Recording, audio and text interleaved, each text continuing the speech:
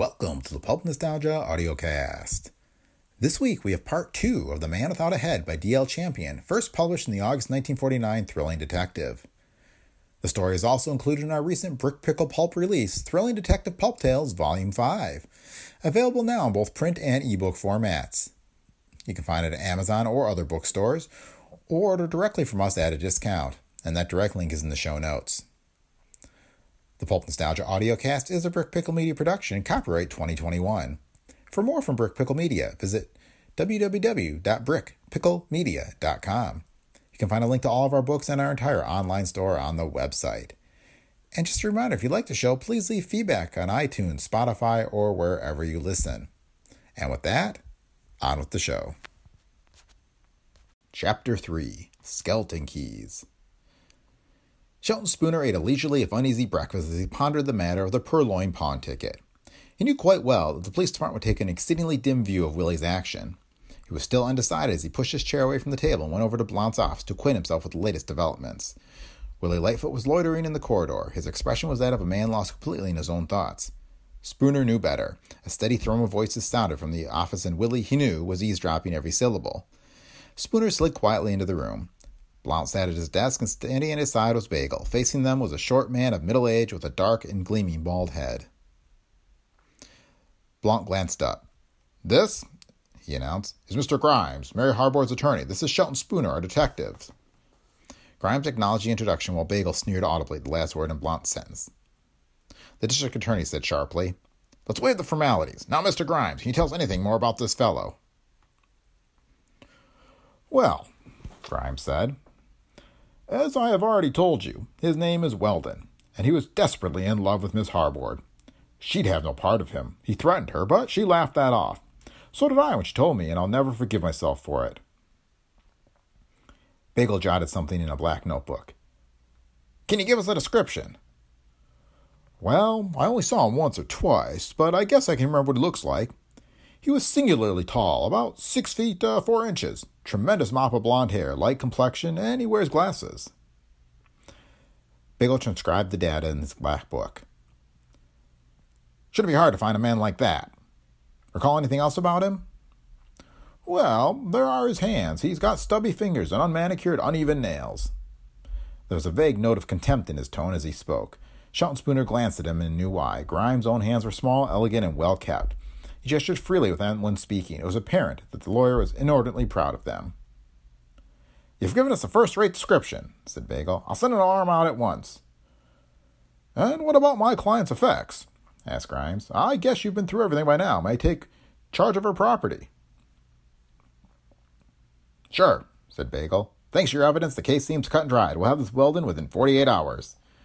Grimes nodded and left the room.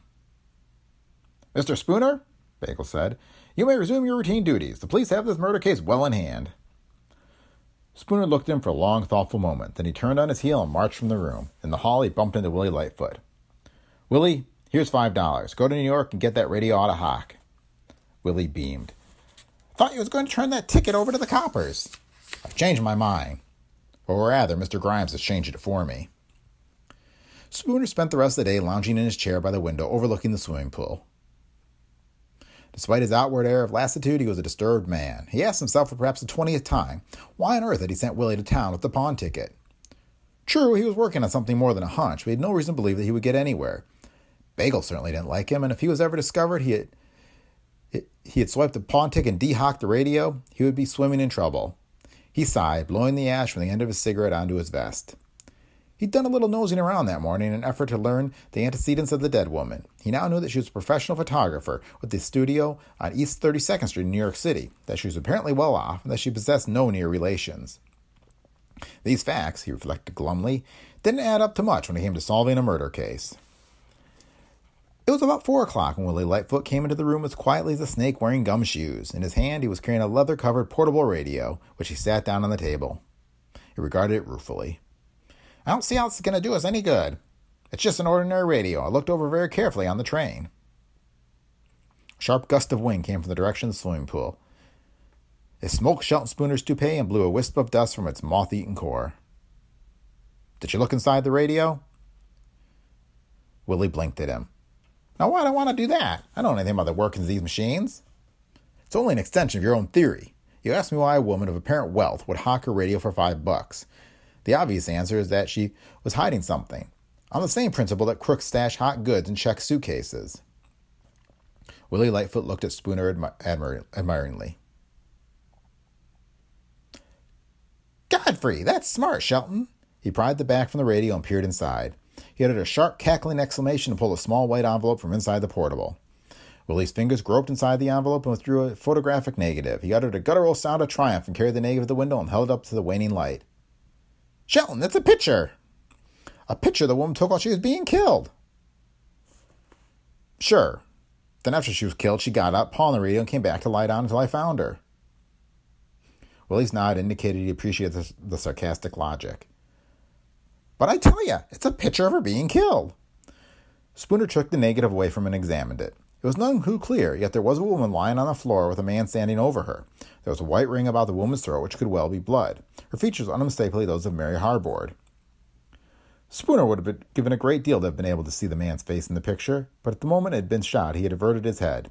He stood over the woman in a crouching position, and his body had photographed excellently, but his face was turned in the opposite direction to the lens.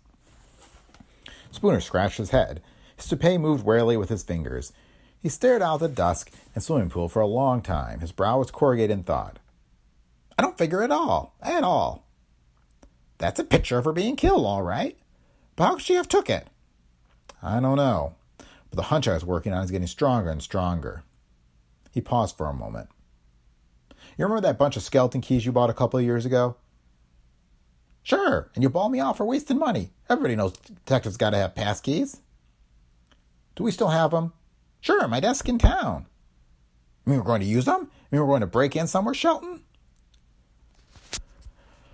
We're going to break in somewhere.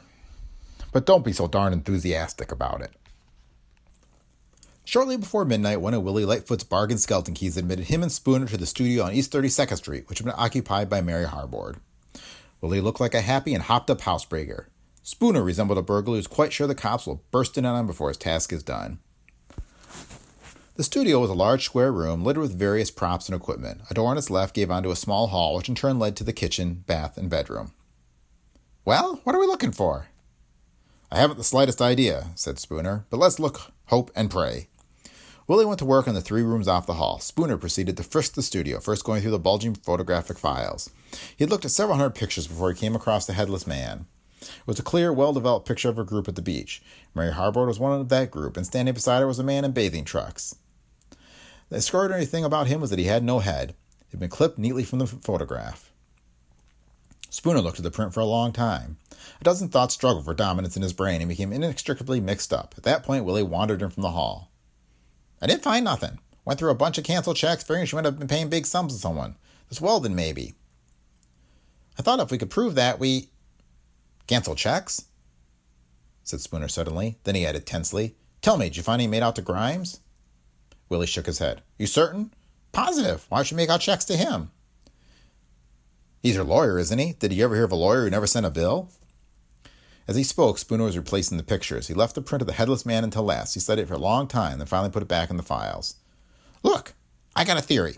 Just when this dame is getting killed, a fellow comes along with the camera. Sees the murder through the window, and he takes a shot of it. Instead of calling the coppers, he figures he'll blackmail the murderer.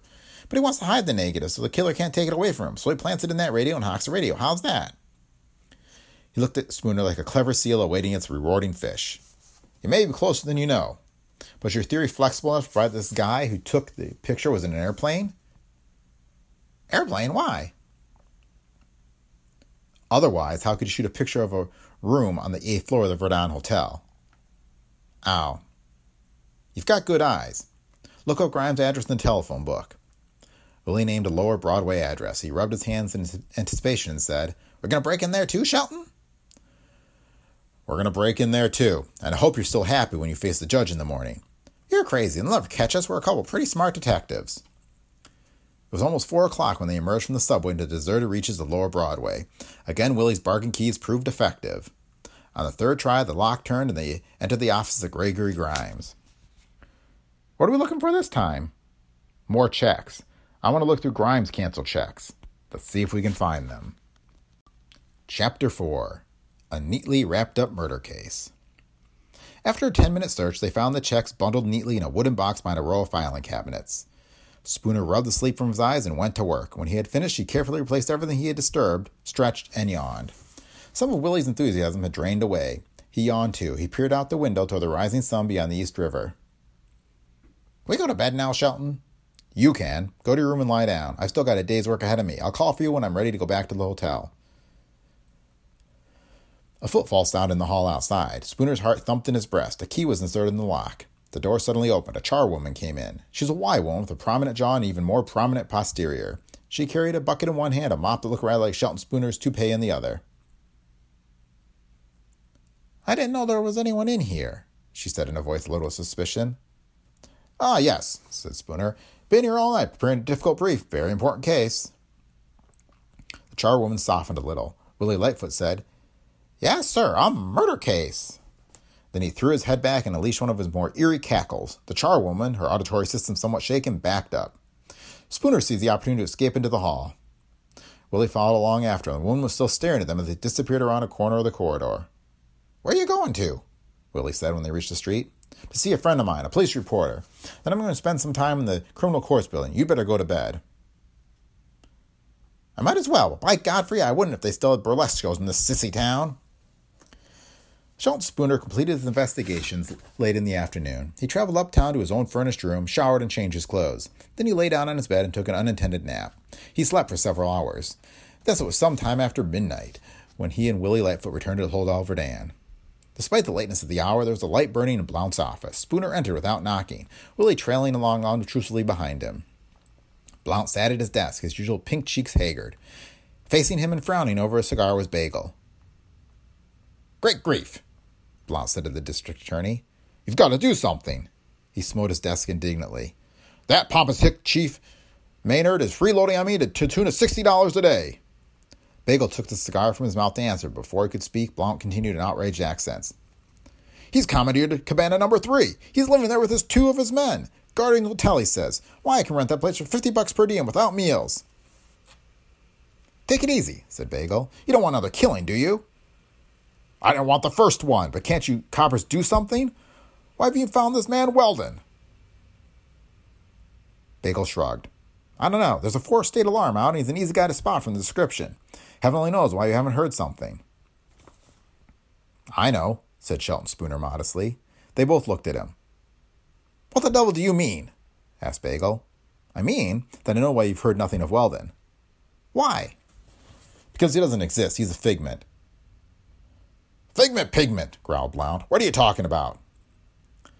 "If Mr. Bagel will come to our cabana," said Spooner, "I'll place the neatly wrapped up murder case in his lap. You, Blount, may go to bed and sleep easily." A somewhat dubious Bagel followed Spooner and Willie across the well-kept lawn past the cabana where Chief Maynard snored in freeloading luxury to Spooner's quarters. In the living room, Spooner sank into the padded chair by the open window.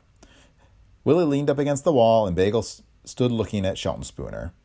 "First," said Spooner, "let me make a confession." He related the facts of the Purloined pawn ticket, the redeeming of the radio, and the discovery of the negative. Then he took the negative from his pocket and handed it to Bagel. Bagel took it and his face grew grim. "Withholding evidence, obstructing justice. You know what's going to happen to you?" "Nothing," said Shelton Spooner calmly. "Not after I've solved your murder case for you. It'd be very bad publicity if you indicted me after that. The papers might label it professional jealousy." Bagel grunted. He took the negative from its envelope and handed it up to the light. Then he uttered a tremulous oath. "It's a picture of the Harbord woman being killed. How could it have been taken?" "Let's go back to Weldon," said Spooner. "It's been my intention to hand that ticket over to you until I heard Grimes describe Weldon. Then I decided to keep it and find out why Grimes had told such a prodigious lie." "Lie? How do you know he lied?" "Suppose you wanted to throw someone off the trail by a description. Naturally, use opposites. That is, your details will be exactly the opposite of the facts. Grimes said Weldon was tall. Grimes is short. Weldon had thick hair. Grimes is bald. Weldon wore glasses. Grimes doesn't. And the payoff was the hands." "Hands?" "Surely. Grimes has elegant hands, the hands of a violinist. He's very proud of them, so he added another opposite. He said Weldon's fingers were stubby, his nails were unmanicured and uneven. Now all the things put together don't describe anyone positively so much as they describe Grimes negatively." "So?" said Bagel slowly. In addition to everything else, it's too bad a description for a guy Grimes said he'd only seen once or twice. I decided to investigate. Yesterday, using a passkey, I examined the studio of Miss Harbord and searched Grimes' office. Ha! Said Bagel. Unlawful entry. Unlawful entry, agreed Spooner blandly, but before you sign the warrant, listen to what I found. I'm listening, and it better be good. Willie Lightfoot cackled. How good can you get? We just busted a murder case open. As he uttered the last word, his old eyes narrowed. He cocked his left ear like a bird dog as if he heard something inaudible to the others. Among other things, said Spooner, I found a photographic print of a man whose head had been neatly cut out of the picture. What of it? Shelton Spooner sighed. It's simple enough. Here we have a negative of a man apparently murdering a woman, but his face isn't shown in that negative. It could be anyone, so a professional photographer cuts a head from another picture, superimposes it on the negative, and fakes a picture which clearly shows the man's face. Bagel thought this over and nodded his head slowly. Blackmail. Blackmail, of course. Mary Harbord was blackmailing Grimes. Bagel frowned. You need more proof. I've got it. Mary Harbord was Grimes' client, yet among her canceled checks there was never one made out to him. Among his canceled checks, there were several, totaling thousands of dollars, made out to her. Can you conceive of a lawyer who pays his client and never collects a fee himself? I still don't get it. How could she blackmail Grimes with a picture of him killing her? It's impossible. Moreover, that radio was hot before she was killed, so how could it have been made? That was another question with an obvious answer. Since it is impossible that the woman in the picture is Mary Harbord, the resemblance may only be explained by assuming the woman is a close relative, probably a sister. He paused and added slowly, Grimes was married to Ruth Harbord, Mary's sister. She died in an auto accident 3 years ago. Bagel frowned. But she died in an accident. Wait, said Spooner. I picked up a lot of facts today, and I filled in the holes with conjecture. At the time of Ruth's death, she and her husband lived in the country. One night, Mary calls on them. She drives up and approaches the house. The Grimes couple are having a tremendous fight in the living room as Mary approaches. And remember, Mary has her camera with her. As Mary hesitates outside the living room window, Grimes suddenly grabs a knife and kills his wife. Almost instinctively, Mary shoots the picture. Then she is too frightened to enter the house. She runs back to her car and returns home. First, she considers calling the police. Then she hesitates. She knows Grimes is a rich man, a playboy who has often quarreled with Ruth about his extramarital affairs. Perhaps she can take a better revenge than the law, and do herself some good, too. She can blackmail him. She can force him to live in constant terror of exposure. She waits to see what Grimes' next move is. The next day, she finds out. She reads that Ruth has been killed in an auto accident. Grimes, of course, has faked this. She develops her negative in order to show him a print. Then she sees his face doesn't show. So she takes an old picture and makes a composite print in which Grimes' face shows clearly. She makes him pay through the nose. There was a long silence in the room. Against the wall, Willie Lightfoot shifted uneasily. Again, he cocked an ear in the direction of the window, and a puzzled frown wrinkled his brow. And of course, she's terrified that someday we'll find that negative and know he's been duped, Bagel said. When she planned to come here for a vacation, she was afraid to leave it in her studio because Grimes might break in and find it. By the same token, she was afraid to bring it here. If it came, it is too easy to search a hotel room. So she hid in the radio and pawned it. Right, said Spooner. Grimes came here either to make another payment or have a showdown. They fought. He got crazy mad and killed her as he killed her sister. Willie Lightfoot shifted uneasily along the wall, like an animal aware of some danger too high-pitched for human senses. The evidence, said Spooner, is in her studio in Grimes' office. The canceled checks, the mutilated photograph, and you already have the negative. Should be able to make sense out of that. Easily, said Bagel, rubbing his hands. I'll take the first train in the morning. Shelton Spooner saw the automatic come over the edge of the windowsill before he saw the hand that held it. Then a familiar figure suddenly materialized. Grimes threw his leg across the sill and stood in the room. Shelton Spooner closed his eyes and sighed wearily. Just as he thought he rid himself of trouble, it confronted him again, this time with a gun in its hand. Willie Lightfoot pushed himself against the wall and achieved the impossible in making himself more unobtrusive than ever. Bagel, pompous and officious though he was, did not lack courage. Grimes, put up that gun and consider yourself under arrest. Grimes' single word of reply cast serious reflection upon the Bagel ancestry. He turned to Spooner. You snooping gumshoe. When the cleaning woman described who was in my office last night, I knew it was you two. I figured you were up to something, and I drove here tonight for a showdown. You're a little late, said Shelton Spooner. The devil I am. I was exactly in time. As I walked over to my car, I heard you talking, so I waited outside by the window and listened. You've got a beautiful theory, Gumshoe, but you'll never be able to prove it's true. We have quite enough evidence to proceed, said Bagel. You won't have in the morning. After I've incapacitated you mugs so you can't give the alarm, I'm going back to town, and I assure you there'll be no evidence at all tomorrow. There will be no checks, either Mary's or mine. There will be no photograph with a missing head. And I'll just take that negative right now, Bagel. No, said Bagel stoutly. I'm an officer of the law. Chapter 5. Willie's hearing aid. The sentence was interrupted by the sudden slashing motion of Grimes' gun barrel. It cracked with a sickening sound on the lawyer's skull. A stupid expression came over his face, his knees buckled, and he fell. As he did so, Grimes stooped over quickly and snatched the envelope containing the negative from his nerveless fingers. Now, said Grimes, facing Spooner, you'll drag Bagel into the bathroom. You'll go in there yourselves. I'm going to tie you up and gag you. I want enough time to do that, what I'm going to do, before you can have the coppers stop me. You can't get away with it, said Spooner in a tone which indicated he thought Grimes had a very fair chance of getting away with it indeed. Ha ha! The dickens I won't. With no cancelled checks, with neither negative nor that headless print, all you have is a theory. I might serve 30 days for assaulting Bagel, but that's all. Now, get moving. There was a small crash in the room. Spooner started, and Grimes jerked his head around. Willie Lightfoot stood, staring down at the shattered hearing aid on the floor. Godfrey, I dropped it. It's busted. I won't be able to hear a thing. Never mind that thing. Get going. Pick up Bagel. Hurry. Shelton Spooner crossed the room to the place where Bagel lay. As he passed Willie, he received a leering wink. Spooner bent over Bagel and said plaintively, I can't lift him alone. Grimes pointed his gun at Willie Lightfoot's stomach. Come on, help him. Get Bagel into the bathroom. Willie leaned forward and cupped a hand around his ear. Hey, huh? How's that? Grimes lifted his voice. Help your partner. Get into the bathroom with Bagel. I can't hear you. You'll have to talk louder. Now, it is a psychological fact that when one voice in a group is raised, all voices are raised. When a man leans forward and cups his ear, the tendency is for the speaker to automatically shout. Grimes did just that. The bathroom, he yelled. Go to the bathroom. Take Bagel, you old fool, or I'll shoot you. Willie shook his head helplessly. He turned to Spooner. What's he saying, Shelton? Spooner drew a deep breath and shouted at the top of his voice. He says for you to help drag Bagel to the bathroom or he'll shoot you. Oh. No, I don't have to go to the bathroom. Thank you. Grimes' face was livid. He put his lips against Willie's ear and roared like a bull in a slaughterhouse. Shelton Spooner lifted his own voice and assured Willie with all the decibels he could command that he would be shot if he failed to carry out Grimes' order. The room was a madhouse when the door burst suddenly open and Chief Maynard and two of his men charged into the room. What's going on here? What's all the yelling about? Who slugged Bagel?